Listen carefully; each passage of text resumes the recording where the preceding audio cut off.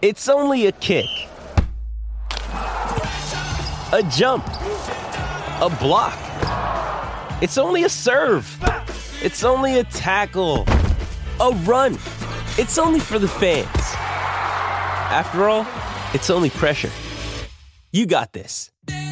Adidas.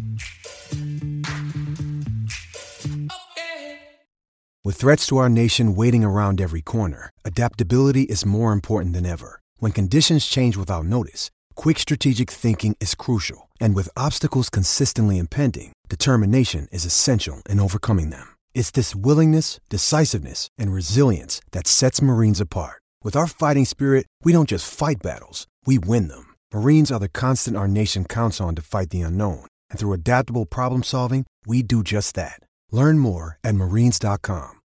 This episode is brought to you by Shopify. Whether you're selling a little or a lot, Shopify helps you do your thing, however you cha-ching. From the launch your online shop stage, all the way to the we just hit 1 million orders stage. No matter what stage you're in, Shopify's there to help you grow. Sign up for a $1 per month trial period at shopify.com/special offer, all lowercase. That's shopify.com/special offer.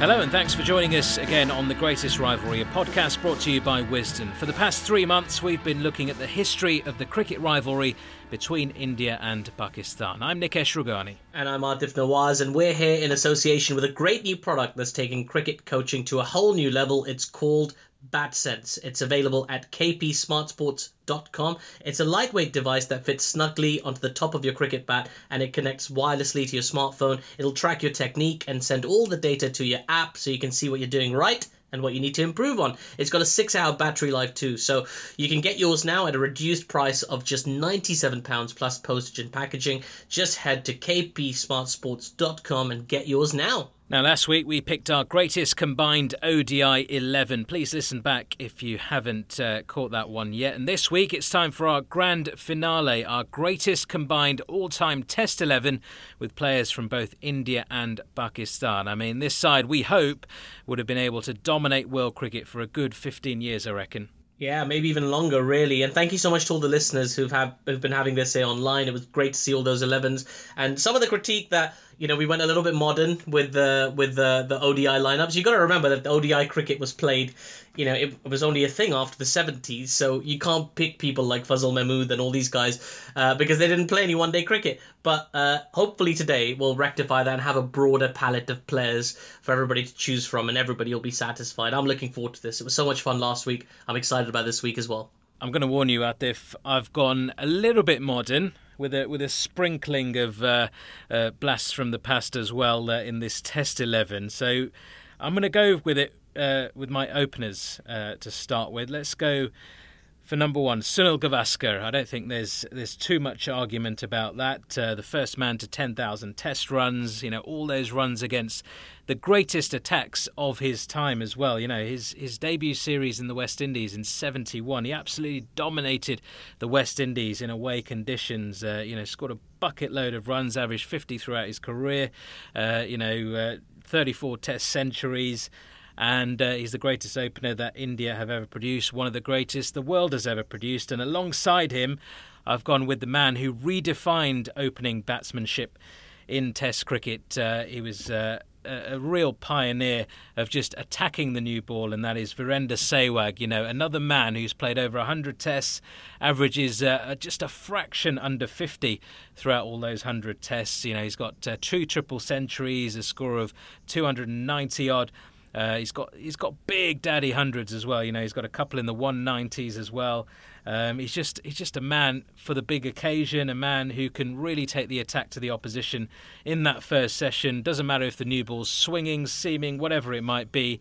He'll just attack, and most of the time it will come off. So those are my top two, Sunil Gavaskar and Virender Sehwag. Who have you got? Yeah, I've gone. I mean, they're both great choices, by the way. Both great picks, and for different reasons. But Pakistani openers is where you can go a little bit old school because you got some great players to choose from. People like Majid Khan and Mohsin Khan both had memorable innings. Even Mohammad Hafiz has done quite well for Pakistan. Saeed Anwar, but the two that I've settled on for my openers are Mudassir Nazar and Hanif Mohammed. I mean, Mudassir Nazar is just a class act, and I think he still has the record for most runs in a Test series for Pakistan, which was against India as well. So he's put in some incredible performances against India, Mudassir Nazar. But Hanif Mohammed is just he gives you a lot of value in an 11 because he can keep wickets as well. But when you're thinking of a Test side, you want somebody who can spend 15 hours at the crease, as he famously did against the West Indies in 1958. Hanif Mohammed is just world class. He's had one of the highest scores in Test cricket for Pakistan. He was the first Test triple centurion for Pakistan. He had 337 in that innings that we just spoke of. And of course, he had the highest first class score for a very long time as well, 499, which was, of course, eventually overtaken by Brian Lara. But for me, when it comes to Pakistani openers, Hanif Mohammed is the greatest of all time. I do like Mudassir Nazar. He's a phenomenal player. But again, both players you picked out as well are superb. I would push for Hanif Mohammed Gavaskar opening partnership, with no disrespect to Mudassir Nazar or Sehwag. Both great players, amazing players, but this is where the tough choices have to be made. I would say Mudassir Nazar, definitely, he had his moments, but he was one of those where, maybe the stats didn't quite do him justice, a little bit like Hanif Mohammed in Test cricket as well. He averaged 38 in Test cricket, which is kind of Michael Atherton-esque, I suppose. He averaged about the same. But when you look back at England, for example, he's one of the names right up there when you look at opening batsmen in terms of grit, determination, some of the performances he pulled out over the years. But maybe not for this one with Mudassir Nazar, although he did have some great moments throughout his career. Hanif Mohammed is one of those, I agree. He's one of those legendary figures of Pakistan cricket, of world cricket. That 337 at the time, like you mentioned. He played in an era where, of course, they didn't play as often, so he only managed the 55 Test matches throughout his career. But one of that great sort of conveyor belt, I suppose, of the Mohammed brothers, who all went on to play for Pakistan and in first-class cricket, dominated the scene in that time for Pakistan. His average 43.98. Is he another one, perhaps, who the stats don't quite do him the kind of justice? Because if you're going purely by stats, then Sehwag trumps him. And in terms of triple centuries, he's right up there as well. Sehwag having done a similar sort of thing. I'm leaning towards Virender Sehwag, not just because of the stats, but when you talk about those big performances and those big daddy innings, he's played them. He's right up there with the best that have ever played the game. Yeah, no, there's no doubt about it. Virender Sehwag he's another one of those players who's, by the way, phenomenally popular in Pakistan. And, I vividly recall last year at the 2019 World Cup that a lot of Pakistani fans were getting really excited about the presence of Virender Sehwag, even more so than the presence of Sachin and Wasim Akram and some of the other great players that were around. He's certainly somebody who's got a strong bond with cricket fans. And you're right, it's different. It's always difficult when we go across eras to compare averages, strike rates, things like that, just because they were so of their time. And when you consider the kind of opposition, the one thing, if I had, and it feels bizarre to have a critique of someone as great as Virender Sehwag, but he didn't always have to face up to the kind of bowling that Hanif Mohammed did in the 50s. The first great fast bowlers of the game. No helmets.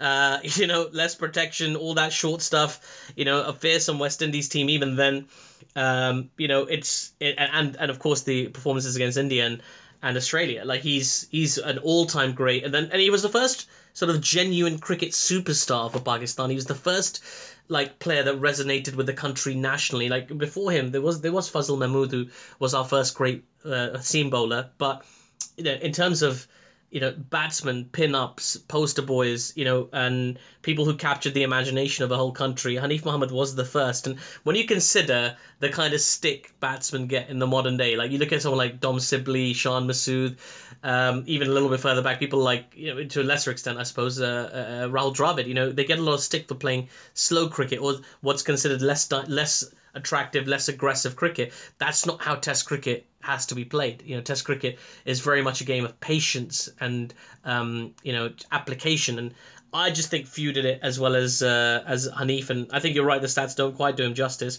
Because you think of those iconic innings rather than his overall stats. But I think he's certainly Pakistan's greatest Test opener of all time. And I'm leaving out people like Saeed Anwar, and Mudassir Nazar I'm willing to concede on for sure, because again he was a class act, Mudassir Nazar. But I think for me Sunil Gavaskar is an automatic pick. Like, he's just superb, a great gentleman, a great player, incredible record.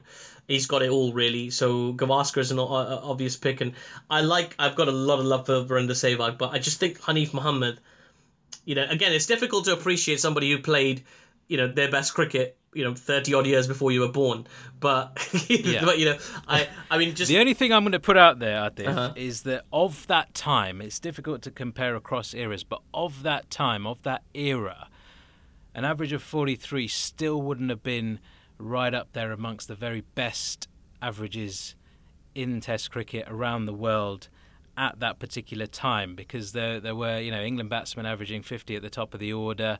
There was obviously Gary Sobers, who came slightly within that era, went on to average 57 or whatever it was. So there were a lot of players who were averaging 50. The very best averages in the game were around the 50 mark, even in that era. So maybe stats don't do everybody justice, and obviously on his day he was, right up there with the very best in the world. There's no question about that. You hear the stories, you speak to people who were around at that time, cricket historians, they all rave about Hanif Mohammed. But I just think what Virender Sehwag did for Test cricket, and yes, you don't always have to be attacking in Test cricket. You can be your Alistair Cook, you can be successful in the modern game without having to resort to that kind of batting. But at that time, I mean, Virender Sehwag, he went to Pakistan, he smashed a triple century. He went to places like Australia, smashed big centuries, smashed centuries against the new swinging ball away in England. He's done it all around the world, and he's taken attacks apart. And for so many years, not just India, but any touring teams from South Asia, they used to find themselves struggling, particularly early on in a series, particularly early on in an innings, in the first innings of a Test match, when they're not quite used to these pitches, they're not quite used to what the ball's doing, and they could be 3 or 4 down pretty quickly. I mean, quite often they were 1 down in Sehwag's era quite quickly, but Sehwag would always, more often than not, hold up an end and completely counter-attack, to the best of his ability, take the shine off the new ball, allow the likes of Dravid, Tendulkar, all the middle order guys to come in and do their thing. And the rate at which he scored, I mean, his stats here, 104 matches, average of 49.34, strike rate 82.23. He's got 2300s in there, and as I say, top score 319, second top score 309. I mean, he had a really huge appetite for runs. 8,500 runs in his Test career as well. He is right up there with the very best. I mean, you compare these stats with somebody like a Kevin Peterson, who people rave about as having changed the face of Test cricket, and certainly in England and the way English batsmen batted. You look at Sehwag's stats; they're better than Kevin Peterson's, and he played these big innings all around the world as well, not just in India, not just on roads, before anybody gets involved with trying to say he played a lot of his cricket in India. Yes, he did, but he went away from home and he smashed big runs away from home as well. He didn't care much about the pitch. It was see ball, hit ball, and his hand-eye coordination is right up there with the very best that I've ever seen. Yeah, I can't argue with that. Obviously, he managed to make more people like him than Kevin Peterson did, sadly. But yeah, I've absolutely no doubt about it. Is unbelievably skilled player, and he did that with a very unusual technique as well over in the Sehwag. You certainly wouldn't call him textbook. Well, when he first came into the side, people used to call him a clone of Tendulkar, and he actually had a bit of footwork and stuff. And then after a couple of years, that all faded away. And yeah, there was very little foot movement. But that's where I talk about the hand-eye coordination against swinging, seaming deliveries. He didn't really care about moving his feet too much. Sometimes that was his downfall. But imagine if he did move his feet. He could have averaged sort of 60 maybe. But, you get these players once in a generation who just change the face of the game. They just bring something new. And you look at the conveyor belt of openers around the world after Virender Sehwag and the kind of, they've tried to, copy him, really, David Warner and people like that. You see it from countries all around the world. Chris Gale, to a certain extent, when he played Test cricket, he was in that sort of same kind of mode as well, just see ball, hit ball, and was very successful at it as well. But Virender Sehwag is the only one of those guys who's done it for such a long period of time, been so consistent, scored runs all around the world, and has got stats here which rack up with anybody that has ever played the game, and he did it in such a unique way that I just think he brings that X factor. You know what? I mean, that's such an impassioned plea for Sehwag. I can't really say much more than that. I really wish, as an apology to Hanif Mohammed, I wish I'd seen more of him live and I could say more about his game. I am going a lot by sort of second and third hand accounts when I try and make a case for him, and I'm sure somebody who'd seen more of his game could make a stronger case for him. But I've seen a lot of Sehwag. I've seen basically all of his career, and I've enjoyed it tremendously. So I certainly wouldn't feel any disappointment in featuring him in the side. So I'm willing to concede. Let's have an all Indian opening attack. Why not? Okay, Sunil Gavaskar and Virender Sehwag then, agreed on that. It would be quite an interesting combination as well. I mean, Sunil Gavaskar, that innings in ODI cricket, I don't know if it was a protest, whether he was just out of form like he said he was, but that 36 not out off 60 overs, I mean, that wasn't the way he always played. I mean, he did take on fast bowling, particularly in the West Indies. He loved facing the short stuff. He could duck out of the way, but he could pull and hook as well.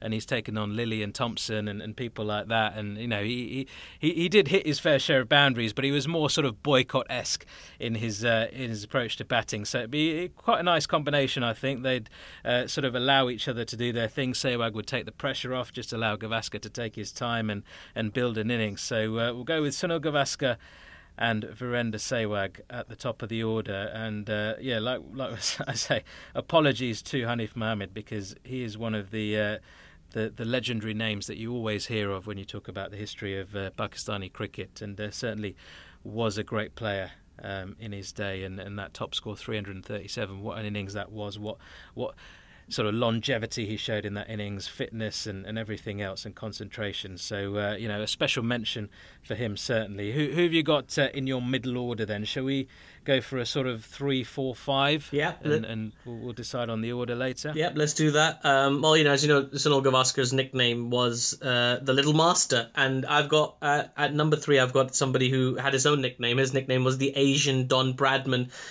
friend of the podcast. It was such a pleasure to have him on as well. Zaheer Abbas, who was just a genius with the bat. And I'll tell you more about him in a second. Then I've gone with Yunus Khan, who is Pakistan's highest run scorer in Test cricket, a phenomenal player, currently coaching the batting coach of the current Pakistan Test side, and widely regarded as Pakistan's best Test batsman of all time. And then it was a little bit difficult because it was a toss-up for me between Javed Miandad, but I opted for Mohammad Yusuf in the end. Just such a classy player. Whoa. Above Javed Miandad. I went for him above. Yeah, wow. I mean, that just goes to show how good Mohammad Yusuf was. Yeah, I mean, in his prime. I mean, Javed Miandad, widely regarded by many as Pakistan's greatest ever batsman. Yeah, I mean, Javed Miandad is a phenomenal player, and he did so well for Pakistan across both formats of the game, and he had these classic innings and things like that.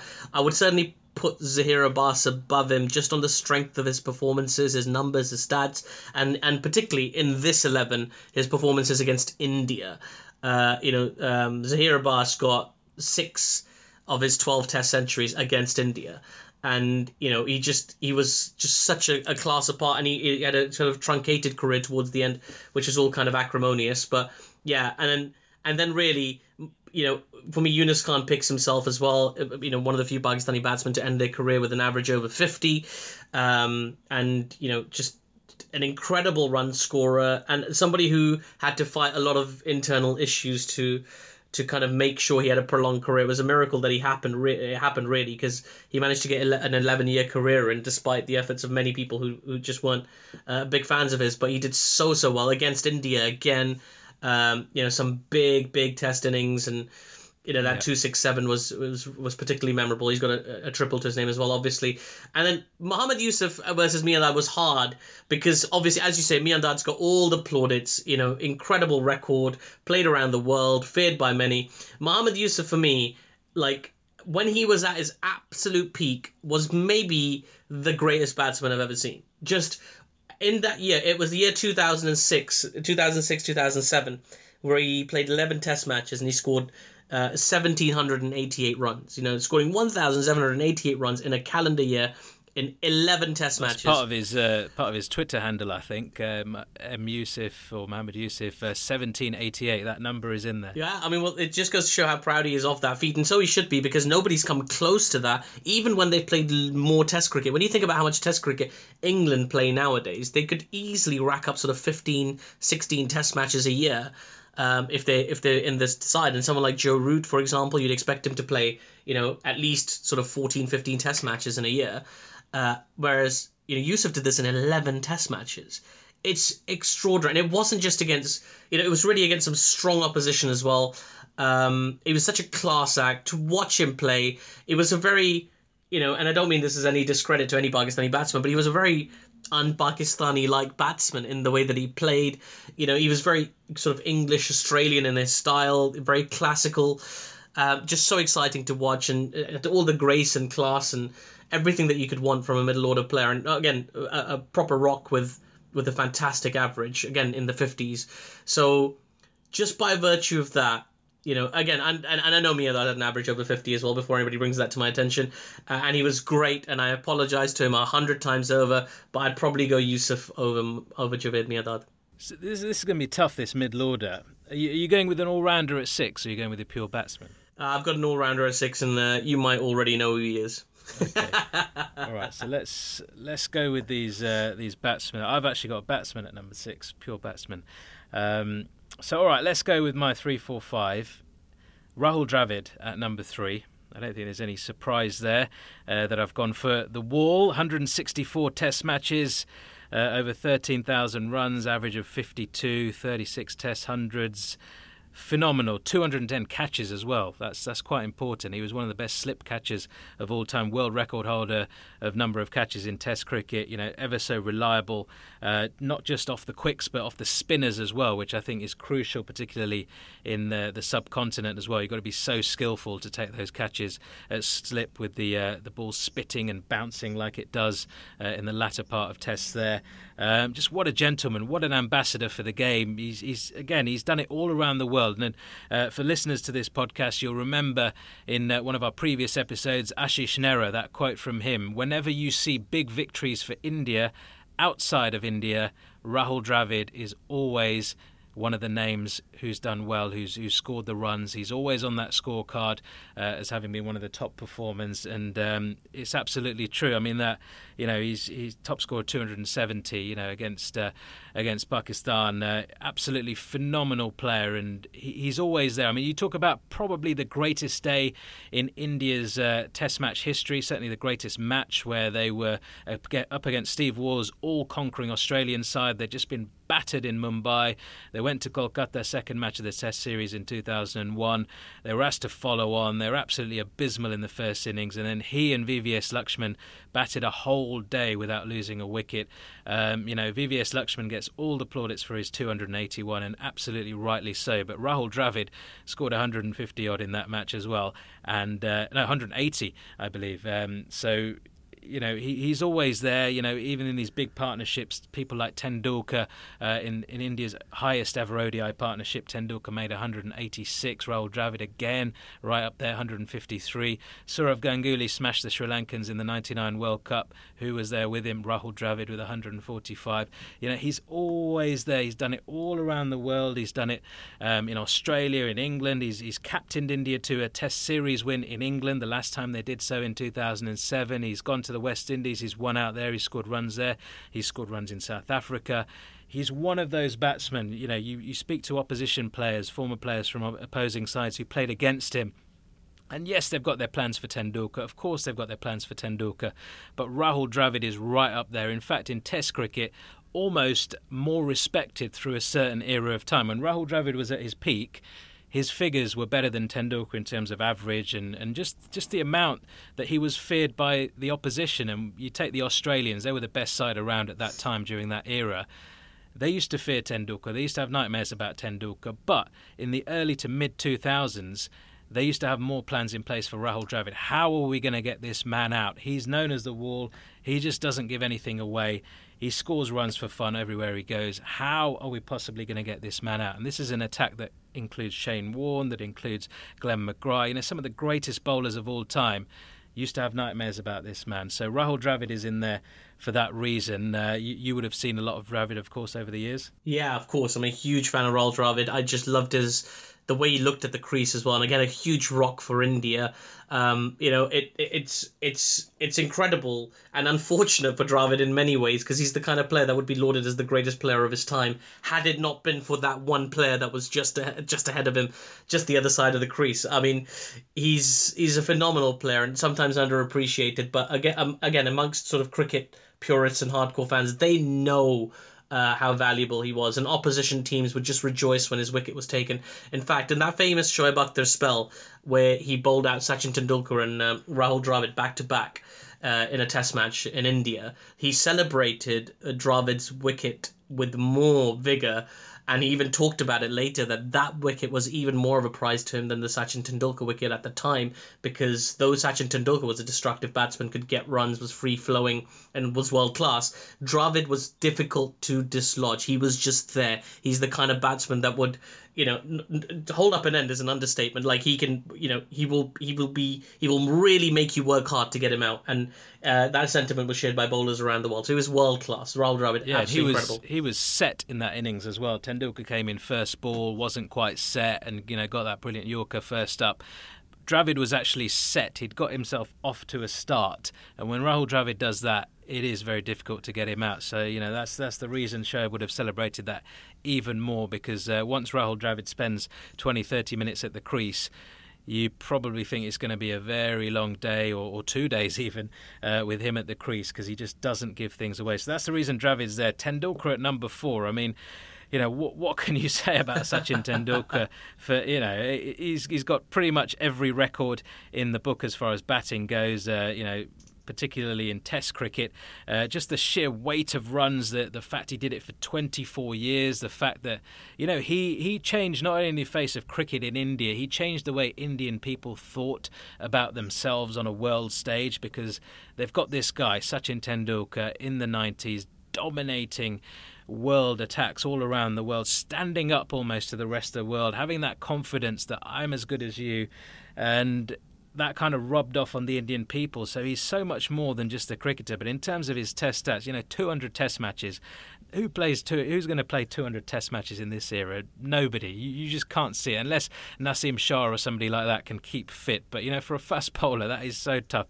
So even to play 100 test matches is a fabulous achievement. 200 over 24 years, 15,921 runs, 51 test centuries, average of 53.78, which a lot of Indian fans are so disappointed with that average at the end of Sachin Tendulkar's career. But when you compare it to the greatest that have ever played, it's right up there. And to do it for that period of time and still average the best part of 54 is absolutely amazing. Again, another one of those Indian batsmen, just like Rahul Dravid, who averages more. A lot of people make fun of Asian batsmen, of batsmen from Pakistan, from India, from Sri Lanka, who, they say, they've got these great stats, but they've played on roads throughout their career. They've played on flat tracks in India. Well, no, I'm sorry, you don't know your cricket if you think that, because, just like Mohammad Yusuf did in England in 2006 and various other countries around the world. Yunus Khan has done it, like you mentioned, in all conditions, in everywhere in the world. Just like Dravid, Tendulkar, they've got better averages outside of India than they have in India. So that is certainly, in these guys' favour in terms of why they are world class. And to do that over such a long period of time is absolutely amazing. So he is my number 4. I can't see any arguments with that. Virat Kohli is my number 5. I've gone for a bit of a modern twist on things, just because he's the greatest batsman across all formats in world cricket at the moment. He's got a couple of pretenders to the throne. Steve Smith has not quite done it in white ball cricket. Babar Azam and Kane Williamson are probably the closest to him in terms of all format cricketers. And in terms of tests, Virat Kohli's right up there, averages over 50, has scored runs all around the world. Those 4 centuries he got in a single series in Australia. It was only a 4-match series, by the way, in 2014, I believe it was. To do it there, to come to England to prove all doubters wrong in 2018 when people said he couldn't bat against the swinging ball. He was the top run scorer in that series across both sides, 500-odd runs in the 5 tests. And he's just in there simply because of he's the best around at the moment, and can't see anyone else to take his place. You've got special mentions for people like Sourav Ganguly and Mohammad Azharuddin, and various. I mean, there's Gundappa Vishwanath, Dilip Vengsarkar, who scored those hundreds at Lords. Who's the Lord of Lords, his nickname. But just in terms of consistency and doing it, over a longer period of time, all around the world, having that average right up there, just the appetite for runs, I think Kohli just pips those guys. Yeah, I will never dispute Kohli's entrance in any kind of format. He's so phenomenal across the board, as you say. Right, mate, this is going to be a challenge. How do we consolidate these 6 great players? Are we agreed on Tendulkar? It's hard not to. Yeah, I know. I can't. I'd like to dispute it. I don't think I can. I just think he's got, as you say. If Don Bradman puts him in his all-time 11, he's got to be in ours. Yeah, he was. I know it was a few years ago. He wasn't. Yeah, I don't think Bradman would put Kohli in his team, which is a shame. But yeah, I think so. I think the first pick of the lot is probably Sachin Tendulkar. Tendulkar's about 4, then. I'd have him at 4. Yeah, I'd have him a little bit of protection. Number 3, I do like. I mean, as we could talk, we could do like 8 podcasts on Rahul Dravid, because he's and maybe we will, Wisdom, if you let us do it. Yes. We'd love to do some career retrospectives and things like that going forward. But I would go with Zaheer Abbas at 3, only because. He's got that record. He didn't play as much cricket. They just didn't back then, as Dravid played across his career. But he genuinely was a genius with the bat. And if we talk about Bradman, he was labelled the Asian Bradman, which is it's an honor that's hard to understand unless you were kind of around in that era. It's such a kind of a point of pride for Zaheer Abbas that. Even now his kind of Twitter handle incorporates these things. He loves being referred to as the Asian Bradman. He never saw it as derivative in any way. He saw it as a huge compliment. And there's some great stories about his exchanges with Zaheer Abbas with Sunil Gavaskar. A famous time where Gavaskar was on the pitch and Zaheer Abbas was just batting. And at one point Sunil Gavaskar just had a chat and said Zaheer Abbas kar do, which means Zaheer, please stop. And it was a clever play on his pun, clever pun on his name. It was just a testament to how hard this guy would play. And he did it from the off as well. Some batsmen took a little while to get going.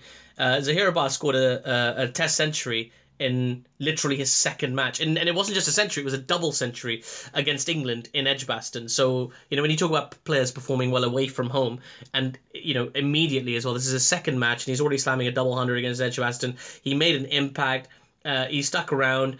And then, of course, he's got the same record that Tendulkar has, the 100 hundreds, the 100 first-class centuries. Not a lot of people can claim to have done that, and only a handful have, and Zaheer Abbas is amongst them, which speaks for his credentials. That's why I would advocate for him at number 3. Would Zaheer Abbas? Quick question: would Zaheer Abbas be your pick for the best out of the three that you've picked? Pakistan. No. Not in terms of stats, but would he be?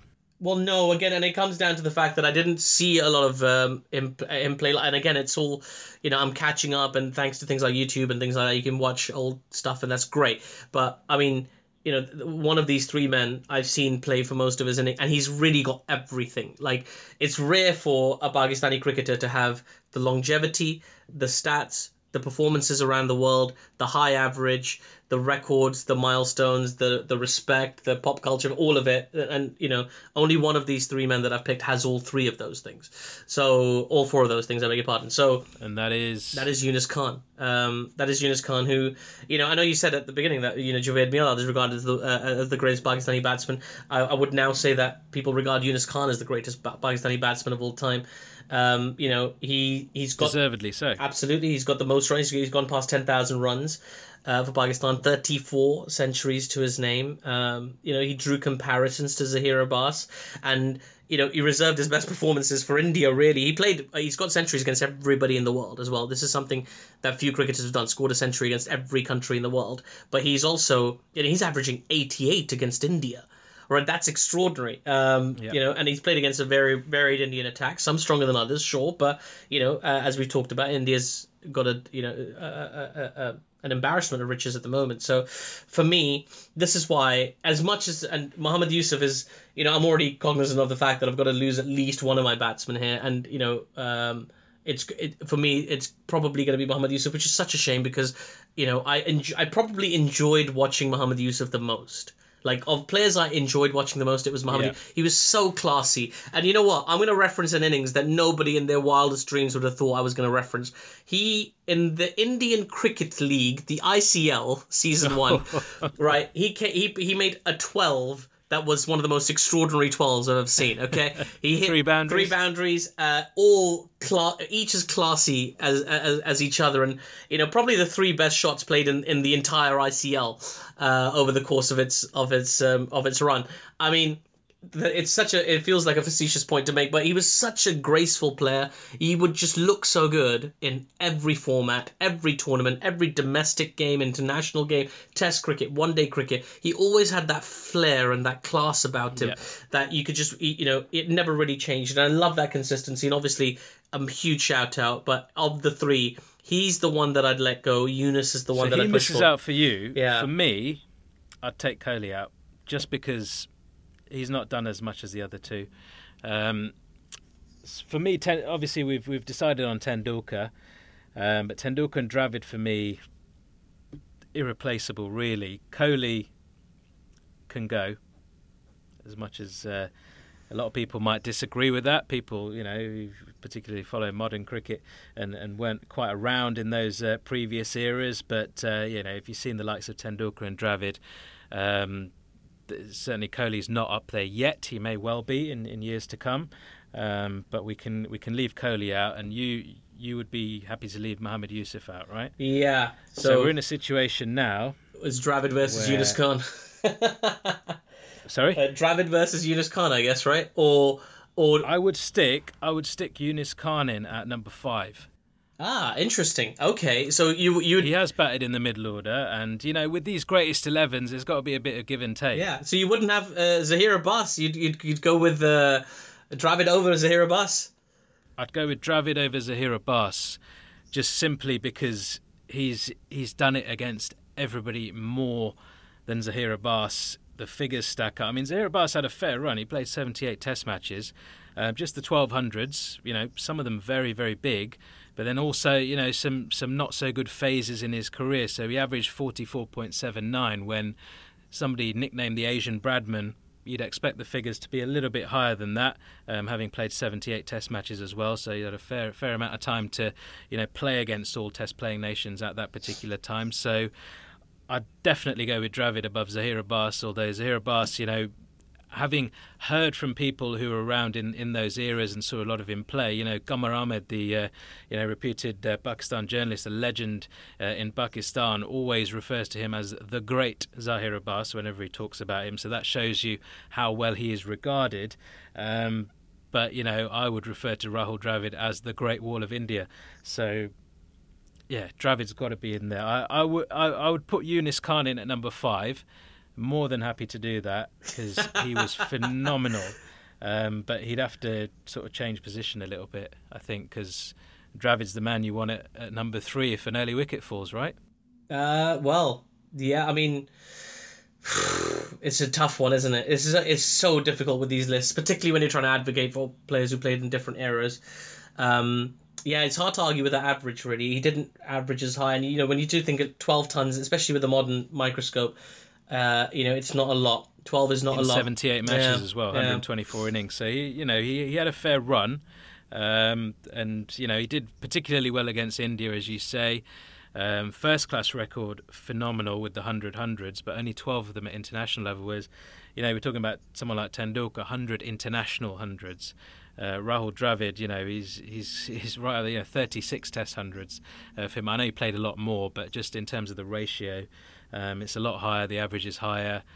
13,000 odd runs, hard to argue with.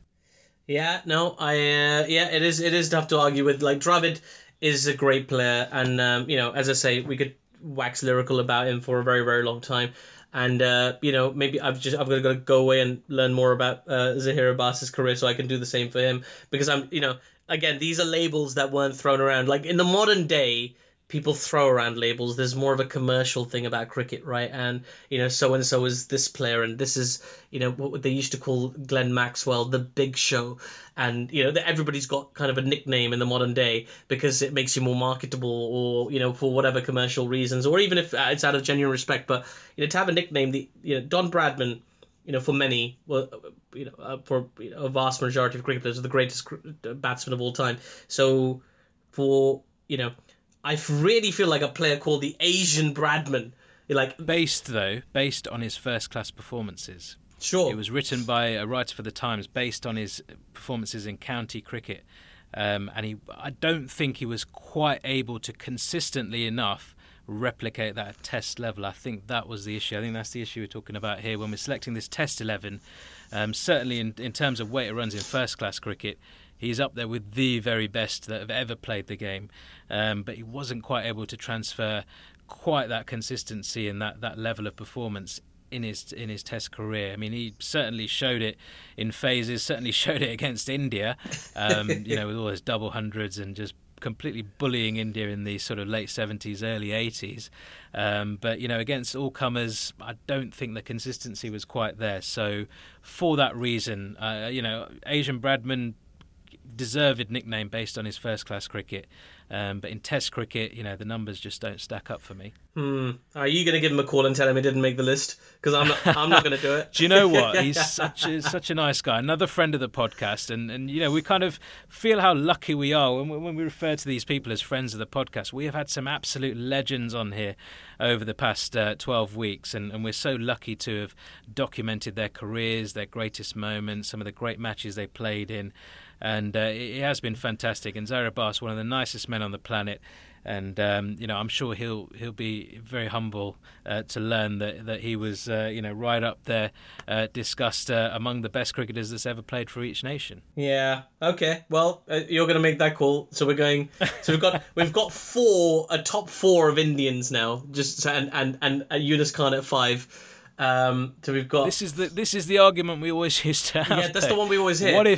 What if we had an Indian batting lineup and a Pakistani bowling lineup, especially in previous eras, we would dominate the world. So I know. I really didn't want to lean. I didn't want to lean into that. I didn't want to lean into that stereotype at all. But here we are doing it. I guess the numbers don't lie. So and like if we keep going by sort of specifically looking at Test performances, I think that's about to ring true. Who do you have at number 6? So Dravid at 3, Tendulkar 4, Yunus Khan at 5. Yeah.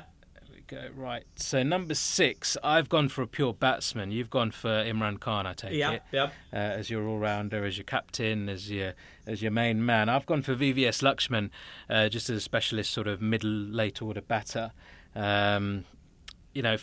Phenomenal record for India through over 100 Test matches, won many games for India.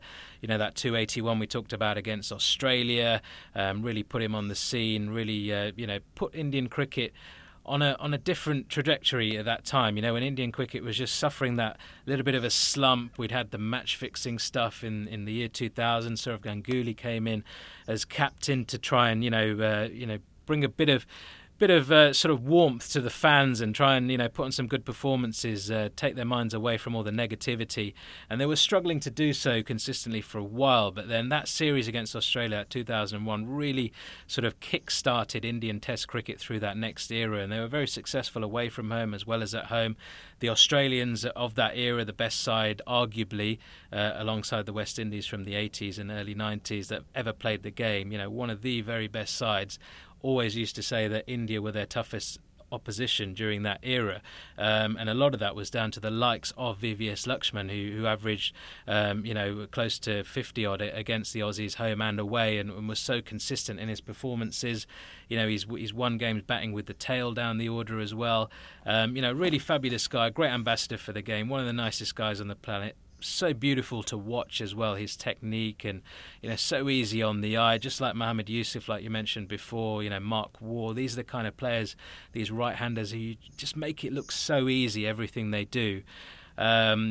But I fear that I'm going to have to concede because you've picked rather a good cricketer at number 6. Yeah, no, I've got a lot of time for VVS Lakshman, and like many, I discovered him when he played that incredible innings against Australia, that really strong Australia side that nobody was beating at the time, and it was a phenomenal innings, and he's a great player. And I find it quite amusing actually. If you take away Gavaskar and Virat Kohli, you've basically picked players that played in the same team. They were genuinely. That was a lineup. That was an actual lineup, like Sehwag, Tendulkar, Dravid, and Lakshman. That's an actual lineup right there. Yeah. And it's a really good lineup, and it was a very successful lineup for India with the bat in particular. They were really great players, and I think Imran Khan again. We talked about him in last week's show. We were talking about his captaincy credentials. It's more. And even though he's won Pakistan a World Cup with his captaincy in '92, that's not the pinnacle of his captaincy achievement. He went down, according to the Test records, he's the second most successful Pakistan captain after Misbah-ul Haq. But as we've discussed, records don't always tell the true story. In terms of galvanizing some of these strong characters, these strong, the personalities that he had to try and unify and bring together, and there was a lot of talent there, but to put it all together was hard work. It was an era where Pakistani players were becoming superstars, and you had people like Abdul Qadir and Sarfraz Nawaz, and and the mentor role he played to people like Wasim Akram, Waqar Yunus, even Shoaib Akhtar references him as his all-time idol. He's a phenomenal cricketer with the ball. He's got a great record with the bat as well. They've written He's written 3 different cricket skills books, which are mostly batting focused, which tells you about how much of a student of the game he is and how much knowledge he has to impart. And they were all published by English publishers, by the way, as well. So, I always feel like when a South Asian player is given that kind of scholastic respect in England, they've achieved something special. It's an old adage of the game, but it is something quite special. He's an incredible player, and you'll hear more about him later when I advocate for his captaincy. But for me again, like Tendulkar, he's one of the few kind of automatic picks in this side. And I'd play him at 6 because he's more than handy with the bat. He's somebody who'll get you runs and obviously be very effective with the ball at his peak as well. Yeah, Imran Khan, definitely in at number 6. So we've got both the Khans making up 5 and 6, Yunus and Imran.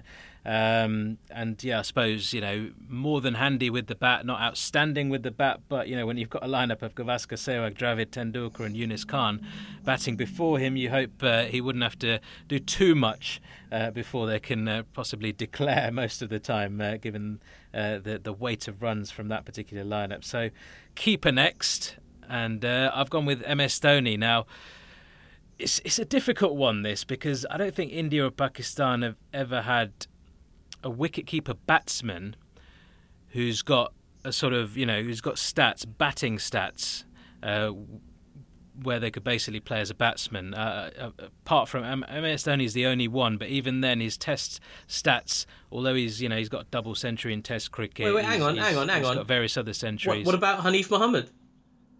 Does he keep wicket? Yeah. Would he bat at 7? That would Was be he a weird. regular keeper, Hanif Mohammed? I don't know if he was. I think they rotated it, but he was a keeper. Also, Dravid kept wicket as well.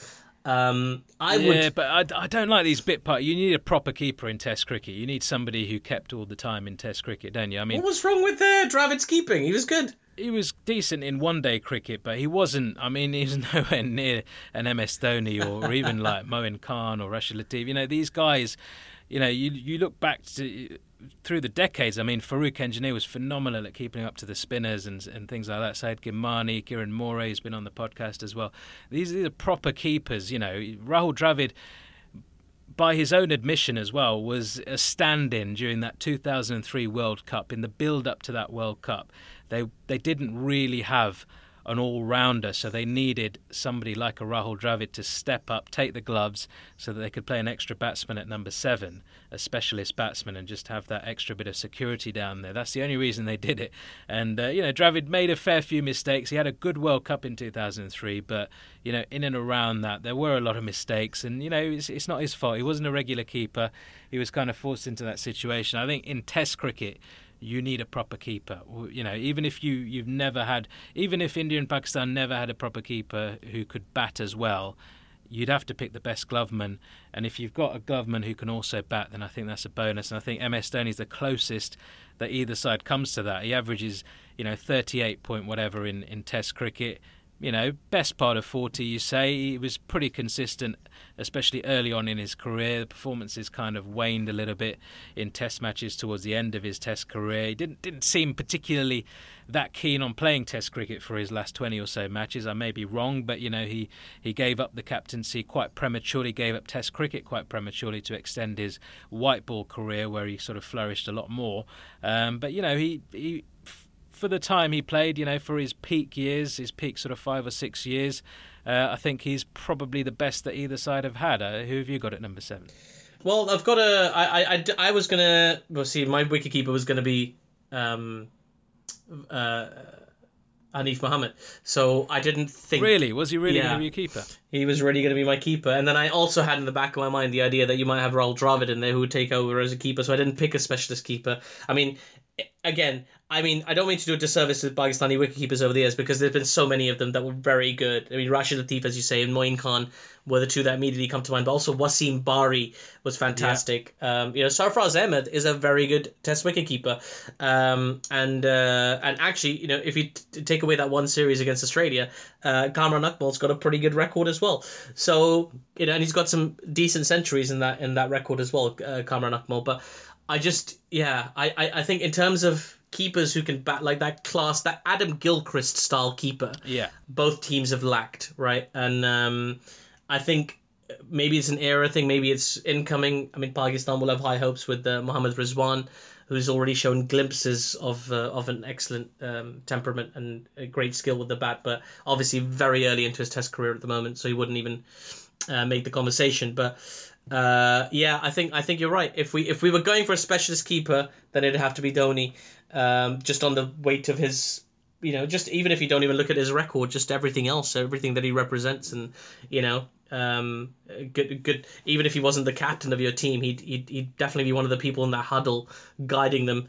Somebody who's had that Test mace for quite some time. He's definitely a credible choice. Let's go with Dhoni, though. I think you have to go with somebody who keeps regularly in Test cricket. You can't have makeshift keepers in Test cricket. I know it's fantasy cricket, but we are picking a team here to win, to play. If they were to play, they'd be taking on all comers from around the world, and you can't let mistakes creep in. So we'll go with Dhoni to keep wickets and bat at number 7. And then bowlers, 8, 9, 10, 11. So... Let's pick a spinner to start with. Who have you got? This was a challenge, because Pakistan is some of the, again, we talked about this last week, some of the greatest spinners in the history of the game. But I tried to go by record a little bit, and I tried to go by, sort of international factor, like who played well around the world. And, Canaria was up there for me. Saeed Ajmal I really wanted to pick, because he's probably my favourite Pakistani spinner of all time. But if I was making a credible choice, it would really come down to two leg spinners, and it would come down to either Yasir Shah, who's in the current Pakistan team, and the fastest to 200 wickets and so on. He's got ridiculous numbers of milestones to his name already, but it would be between him and Abdul Qadir. And Abdul Qadir is, again, his stats. We see this. I feel like I'm saying this often. The stats don't do him. Don't do him the justice that they should, because he's essentially a bowler that, if not invented, then certainly perfected the googly. That ingenuity. When we talked about Saqlain Mushtaq last week, right? He invented the dusra and perfected it, and so many other people tried, and only really Muralitharan came close. Even someone like Harbhajan Singh, who bowled really well and had loads of different variations. The dusra was never his big delivery, and Abdul Qadir made the googly his lethal weapon, and Imran Khan pays homage to him so many times, and of course we passed away recently, Abdul Qadir, but the memorials to him, the testimonials from people like Shane Warne, who talked about him being an inspiration to him. When somebody inspires Shane Warne, who's probably the greatest leg spinner of all time, it speaks to how valuable they were to the game of cricket. So just on his contribution to the game, his skill level, and a decent record, I'd probably go Abdul Qadir over Yasir Shah. But ask me again in a few years, and let's see where Yasir ends up. Really? Wow. Okay. Abdul Qadir definitely rated as the greatest of all time to come out of Pakistan, and special mentions also for the likes of Saqlain and Mushtaq Ahmed, who had more success, yes, in limited overs cricket, but were phenomenally talented and could have quite easily, had they played more, been legends for Pakistan as well. It's quite interesting when you look at Pakistan spinners. None of them have played 100 Test matches. None of the top wicket takers have played 100 Test matches. Top wicket taker in terms of spinners is still Danish Canaria in Test cricket with, I think, 269 Test wickets. So, it shows that they've not had quite the longevity, which is, maybe just because, they can't hold their place in the side because somebody more talented always comes along, which could always be the case. And Abdul Qadir, great point on the sort of inspiration that he's been and the kind of magic that he had. Nasser Hussain was on commentary during the England-Pakistan Test series, and he referred to a point where I think they were touring Pakistan in 2006 or one of those tours that they went on to Pakistan, and they needed some preparation against good quality spin bowling. So they got Abdul Qadir, aged 50-odd, to come and bowl at them in the nets. And, I'm not saying Nasser Hussain was a world-class batsman, but it wasn't too bad. And he said he was just completely bamboozled. Even this 50-year-old was just ripping it past the outside edge, the inside edge, just completely outfoxing all the England batsmen. So it just shows you the kind of skill level that he had. In terms of spinner, I'm going for the biggest match winner that India have ever produced. And no, it's not Tendulkar batting down the order. He's slotted in at number 4. It is Anil Kumble, and he is widely regarded by everyone who played with him as the biggest match winner India ever had. 10 for 74 against Pakistan. That stands out as the greatest achievement of his career. Just the second man to take all 10 wickets in a Test innings. 619 Test wickets. Phenomenal. 132 Test matches. He played all around the world. So difficult to score off. His economy rate is phenomenal as well. Just 2.5 runs and over. He was just... He wasn't a conventional leg spinner. People used to say, we'll treat him like a medium pacer, but he could get the odd one to rip. The top spinner, the bounce and spit he used to get out of helpful surfaces, non-helpful surfaces in countries like England and Australia. I mean, he came to England, played for Northants one season, got over 100 wickets in the season. Not many people do that. And this is a leg spinner playing in mostly sort of springtime and late summer, sort of end of August, September. Yeah, pitches may have dried out a little bit then, but in terms of April, May, even June, very wet months sometimes in England, and very unhelpful pitches in England, but performed well here, not just in county cricket but in Test cricket as well. Won games for India in England, in Australia, in South Africa, in the West Indies.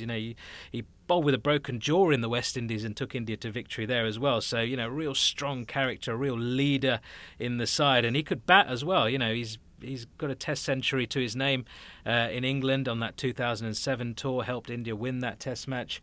So no mug with the bat either. And, to do it for that period of time, for that long, to not be a big turner of the ball, but still have enough of these variations to bamboozle batsmen, I think is a special skill. And just the fact that he's another leader, he's another one of those characters. We're building a team of Test cricketers here who've got the guts, who've got that sort of, their chest pumping, ready to take on all comers, ready to take on the West Indians of the 80s. Whoever comes at them, they're going to be in there fighting, whether win, lose or draw. They're going to go out with a fight. They're going to give it their best performance. Nobody in the history of Indian cricket did that better than Anil Kumble. So he, for me, has to be in this side.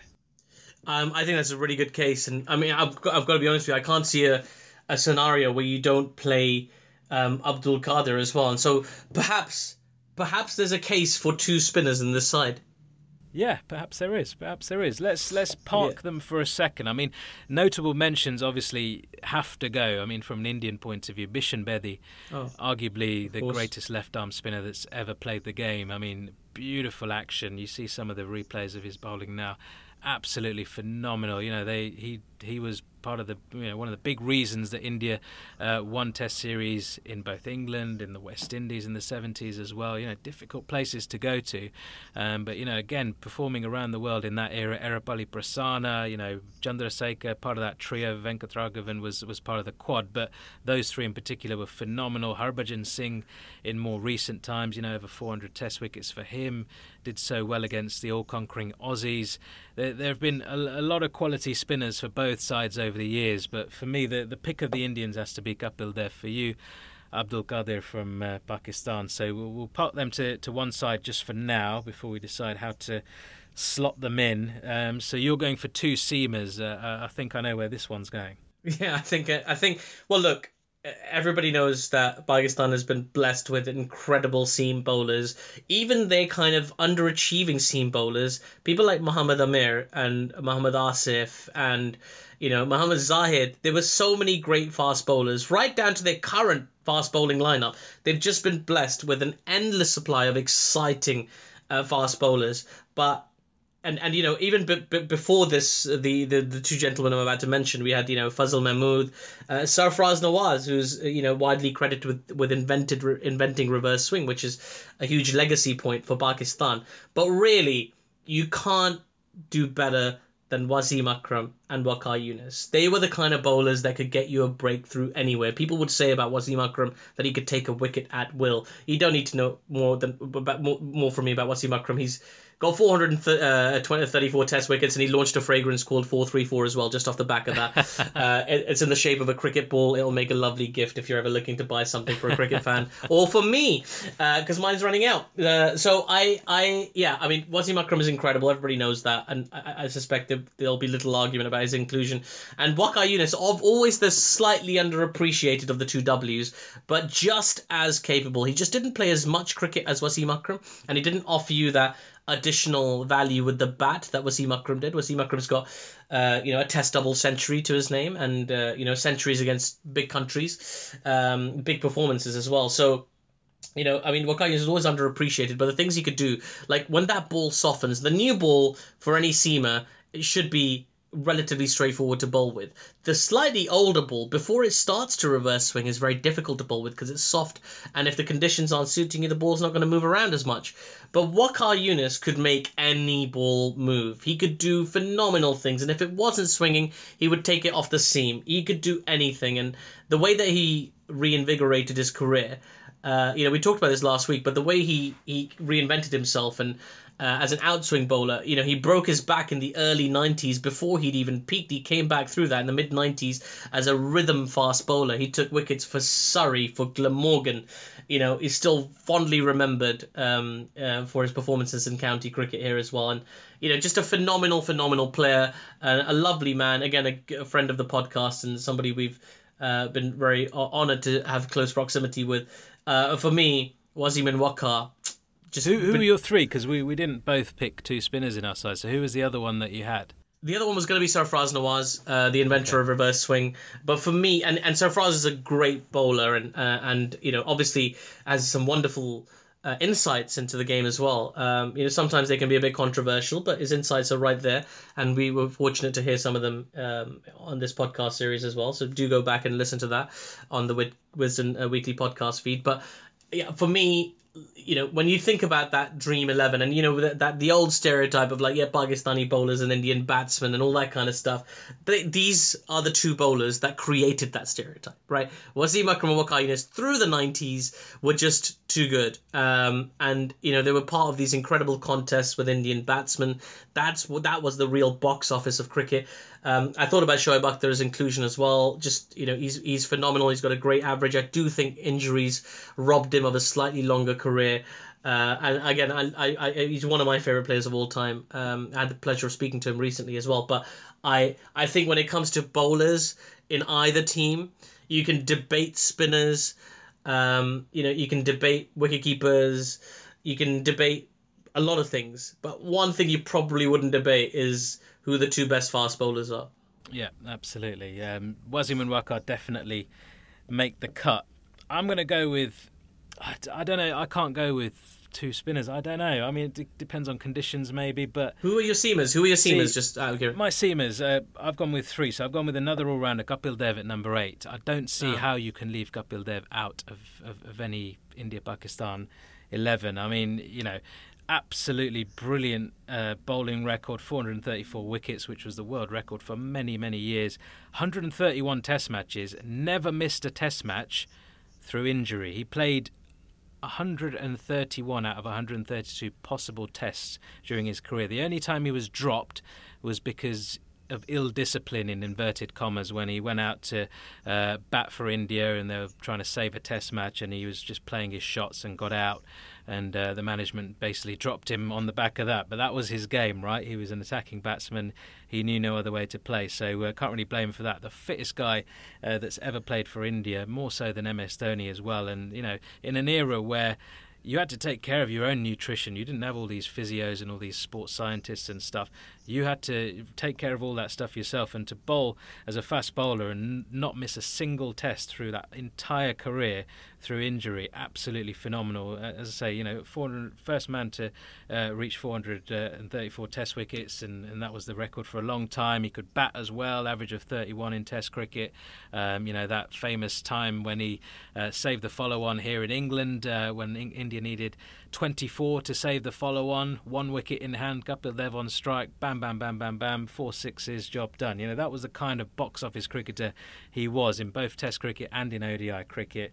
And, he was part of that quad of world-class all-rounders, the like of, we may never see again, alongside Imran Khan, Richard Hadley and Ian Botham, of course, in that era. So he can't miss out for me. So I had Kapil Dev at number 8, Anil Kumble number 9, who we've discussed, and then India's other two, greatest seamers, Javagal Srinath and Zahir Khan. And, I speak to a lot of people who say Javagal Srinath, if he was Australian, if he was English, he would have been an absolute world beater. I mean, on his day, he was a phenomenal bowler, and Zahir Khan, the greatest left-arm seamer India have produced. But, we can talk about them all day long, but yeah, Wasim and Waqar definitely make the cut, so we'll go with them in place of Srinath and Zahir Khan. And then we've got the Kumble, Kapil Dev and Abdul Qadir, 3 players to fit into 2 slots. Yeah, that's it's interesting. Again, Javagal Srinath, as you say, he had the misfortune of playing on some of those super flat wickets in India for much of his career, which made it very difficult as a bowler, I'm sure. But he did persevere, and he always worked hard, and also was a very nice man. Like, people speak very highly of him. I've never had the pleasure myself. Again, Zahir Khan is just phenomenal. I've seen him bowl live. I remember watching Zahir Khan bowl live in Pakistan in 2006, and I was just kind of taken aback by the size of the guy. He's huge. Yeah. He's not just so much that he's just tall, but he's also quite broad, and he looks like he's got the physique of a WWE wrestler. He's a big dude, and a great bowler as well. And again, those iconic moments for India with those wickets. That was reinvented. We talked last week about Waqar Younis, the ODI bowler in particular. Reinvented himself, his sort of skill set after that big back injury. Zahir Khan, he suffered a few injuries in his career, came to Worcestershire in 2006. Absolutely smashed it in county cricket. Learnt the game. Learnt how to bowl. Over after over, game after game, travelling, from here, there, and everywhere. Playing games without much break in between. Really getting those fitness levels up. And bowling in foreign conditions, learning how to reverse swing the ball and all that kind of stuff. Just really worked on it for that season. And post 2006, I mean, he was part of the reason that India won the series in England, the Test series in 2007. Part of the reason why they went to Australia and won Test matches, went to South Africa and won Test matches, went all around the world and put on these great performances during that era. And he was a real linchpin, a real unsung hero of that era when India made it to number one in Test cricket in the world under Dhoni's captaincy, and towards the end of Kumble's reign. He was phenomenal, but like you say, like we've mentioned before, if you're talking left arm seamers, the greatest of all time is Wasim Akram, so he has to come in. Yeah, and again, it's one of those things. It's so difficult to quantify because it's subjective. But I think even Zaheer Khan would agree with that, and he'd take it as a great honor, really, to be in that comparison. And he's a phenomenal bowler, and it's all right. And just a reminder to anybody that's getting a bit frustrated or just yelling at your podcast provider, this is completely subjective. We've invited all of you guys to do your lists as well, and we saw some pretty funky names on there. So I think this is probably not that bad a list by comparison, So cool. So here we come. Let's come back to this conundrum about this triple threat. Now, on paper, if we were just going by stats, Abdul Qadir would definitely miss out because he's got the weakest bowling average of the three, right? He's averaging 32. But again, you've got to remember that's not the way leg spin was used in that era. It wasn't you were happy to concede runs. You had to be attacking, and he was the first sort of attacking leg spinner. His strike rate was quite remarkable. And, we talk about Anil Kumble's 10-wicket haul against Pakistan. He himself, Abdul Qadir himself, had a 9-wicket haul, which was absolutely phenomenal. Only went for 56 runs, and that was against a world-class team as well. So, I mean, there were a lot of. So you're just picking the one spinner. Is this a Kumble Qadir comparison, or are we? No. I'm just into it as well. I'm keeping all three of them in discussion. I'm just trying to make a case for Abdul Qadir specifically. He's left this incredible legacy. Like it was, when he passed away in 2019, it was the tributes that came pouring in from around the world. Particularly, the Shane Warne one. I mean, the Imran Khan one was quite emotional, but the Shane Warne one was the one that really got a lot of people because, Pakistan, again, blessed with so many skillful, talented players. If you made a list of the 10 most recognizable or 10 most famous Pakistani players, you probably wouldn't give Abdul Qadir a look in on that list. But when you really reflect on what he meant to so many different players and what his performances achieved for Pakistan, that aggression, that passion on the pitch, and the fact that he became one of the most successful spinners in an era where spinners were not successful, the variations, the orthodox legs break, but then also the top spinner, the two different googlies, the flipper. He was just this unique figure, and he was the first person to really make spin box office again, because at that time you got to remember, there was a left arm spinner called Iqbal Qasim, also a fantastic spinner for Pakistan, but spin in that era in the 80s was thought of as, it wasn't really box office. It wasn't the most exciting part of the match. You wanted to see your fast bowlers, your world-class batsmen, and the spin was what came on to give the fast bowlers a break, or when the ball was getting a little old, or when the batsman was getting a bit desperate. Unless you were India, was the first... where you used a couple of seamers to take the shine off the ball for the spinners to come on. Unless you were playing in India, indeed. Pakistan never had such. It's quite remarkable, really, because you draw a line in the sand and you've got a country either side of it, India and Pakistan on either side, and yet they produce two very different kinds of pitches. It's quite bizarre, really, and really historically have cultivated different kinds of talent. Well, I mean, even in Pakistan, producing different types of pitches is one thing. I mean, even if the pitches weren't always that different, it was just that to get anything out of those pitches in Pakistan, you had to have something different. You had to have pace for a start because you're going to get nothing from the wicket itself. So you have to really bowl as fast as you can, and that's why Pakistan have had so many really genuinely quick bowlers. And it's just the skill set, really. The swing, the reverse swing in particular, when the ball gets dry and scuffed up, you've got to do something different, and that's what they did. And India, unfortunately, couldn't produce the same level of skillful fast bowlers until this sort of modern era. You had Kapil Dev and Javagol Srinath Zahir Khan. The odd one used to come through here and there. Kapil Dev was the first real one who did it on a consistent basis, and obviously now they're very blessed to have finally got that right. But it's just that skill set of the Pakistani seamers, I suppose, and that's why they were so successful. Yeah, they were really the pitches play a huge part in this as well. And a last thing I'd say in defense of in advocation of Abdul Qadir is when he was made captain in 1987. He was only captain for one series. They lost that series 3-0 to England. But throughout that series, he was and there was a lot of sort of, people talking about political situations going on and a lack of backing and things like that. But he performed so strongly himself. He was a top wicket taker in that series. He averaged 13.17 in England. And it wasn't like the end, even though a lot of people try to call time on his career at that time, because a lot of it was to do with his aggressive temperament or his behavior or things like that. But even after that, in a subsequent series, if I look at his averages, he's averaging 17 in the next series and 22 in the series after that and 21.75 in the series after that. So right down to the bitter end, he was averaging quite well. And it was just those small phases in his career where he was made to bowl a very, very attacking line that kind of pushed his average up. When you're tossing the ball up and you're looking for those two googlies, you're going to inevitably go for some runs, particularly in an era where batsmen are trained to go after spinners. But the fact that he was as successful as he was just speaks volumes for the man. And, may he rest in peace. So where are we going?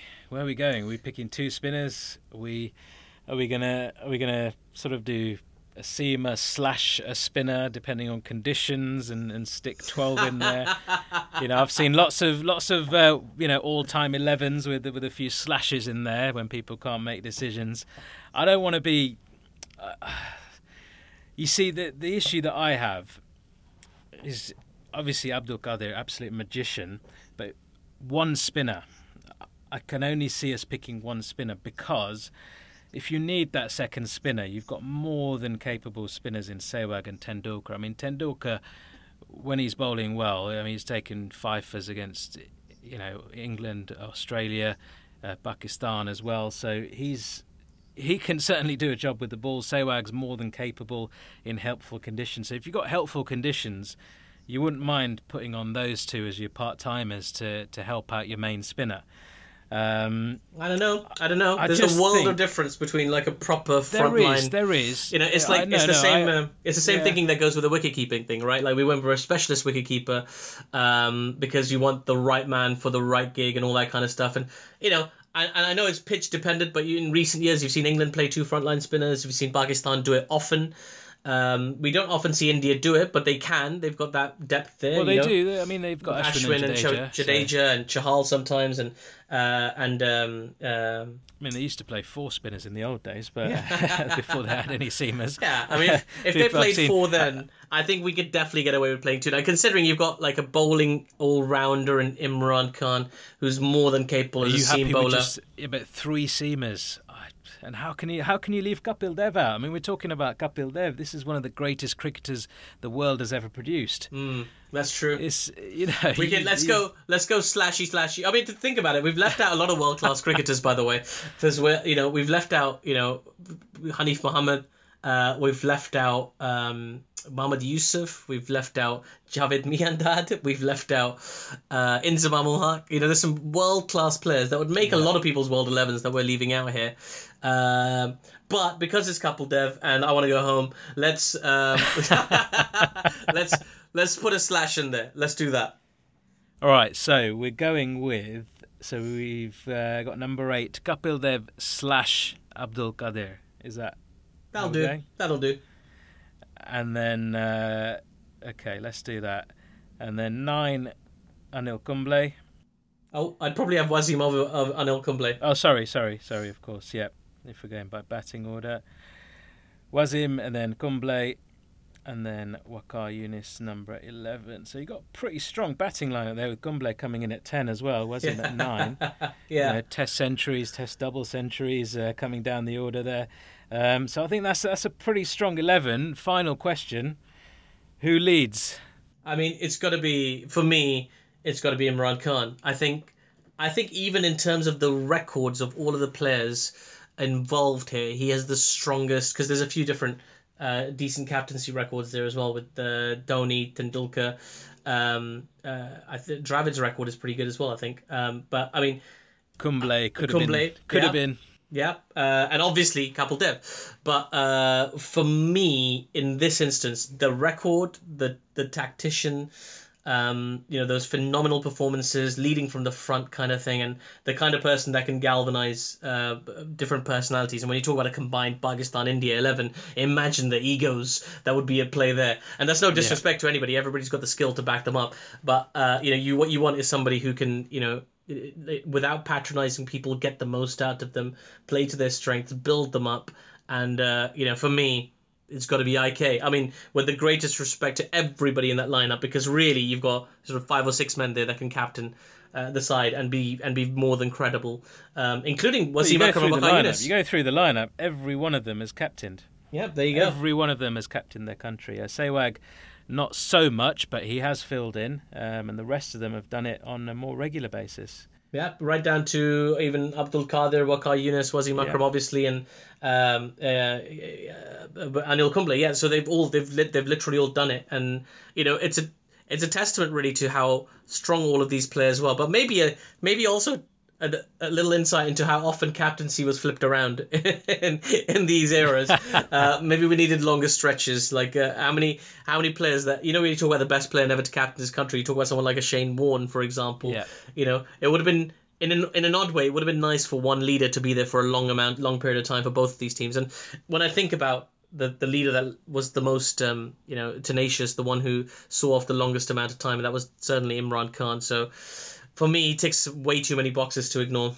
Yeah, I'm not going to argue with that. Imran Khan goes down as captain. Are we going for a 12th man? We've got kind of 12 in there anyway. I think that'll do. Yeah, well, we've got if you want to throw, we're not going to pick Mohamed Yusuf as a 12th man, are we? you could pick the big fast bowlers. Zahir Khan, he could be a good 12th man. But no, I think you're right. We've already got 11/12 depending on conditions. We could do this 50 times over and keep flipping these lists around. Yeah. But it's just fun to do, and it's fantasy cricket. What could have been a testament to the great players that have contributed to a phenomenal sporting rivalry over the decades. Absolutely. So let's go through this 11 finally then. So we've got opening the batting, Sunil Gavaskar alongside Virender Sehwag, Rahul Dravid at number 3, Sachin Tendulkar at number 4, Younis Khan at number 5, Imran Khan at number 6 and captain, MS Dhoni number 7. And then at number 8 we've got, depending on conditions, Kapil Dev / Abdul Qadir. At number 9, we've got Wasim Akram. At number 10, we've got Anil Kumble. And at number 11, Waqar Younis. Pretty useful side, that. Yeah, it really is world class. And, when if we made a second 11 to go with that, they'd probably give him a pretty good game as well. Absolutely, yeah. Such is the depth of talent. Yeah, but that was wonderful. That was great. That's quite satisfying putting that together. It is, and we'll put them all up online for you to have a look at as well. And that is it. We've come to the end of this 12-part series here on the Greatest Rivalry. It's been amazing looking back at India versus Pakistan through the decades, speaking to so many legends of the game and hearing their take on things. So a big thanks to them, to Wisden, and most importantly to you, the listeners. We've loved every minute of doing this, and we hope you have too. Yeah, it's been an absolute pleasure to go back and explore this rivalry from a historic perspective, to hear it from the people that were there, to spend so much time talking to and getting insights from these phenomenal players. It really has been an honour and a privilege, and I hope everybody listening has enjoyed, learned a little something, and also learned to, more than anything, appreciated this incredible rivalry we've been blessed with over the years. And, well, hopefully we can have more of it to come in the future. And thank you as well, Atif. And thank you, Nikesh. Let's thank each other. Listen, this has been great fun. I got to say, for anybody listening, Nikesh is phenomenally. It's just a great person to work with. If I was doing a World 11, if I was doing a World 11 of my favourite cricket analyst, commentator, journalist, cricket media people, you'd be my first pick, mate. Absolutely, you would as well, mate. It's been an absolute pleasure, and we'll catch up at some point soon. And if you're listening, like what you've heard during this series, please let us know via the Wisden Cricket and Wisden India Twitter feeds. You can also contact us on social media at Nitesh Ragani and at Uplift Nawaz. But for now, thanks very much for listening.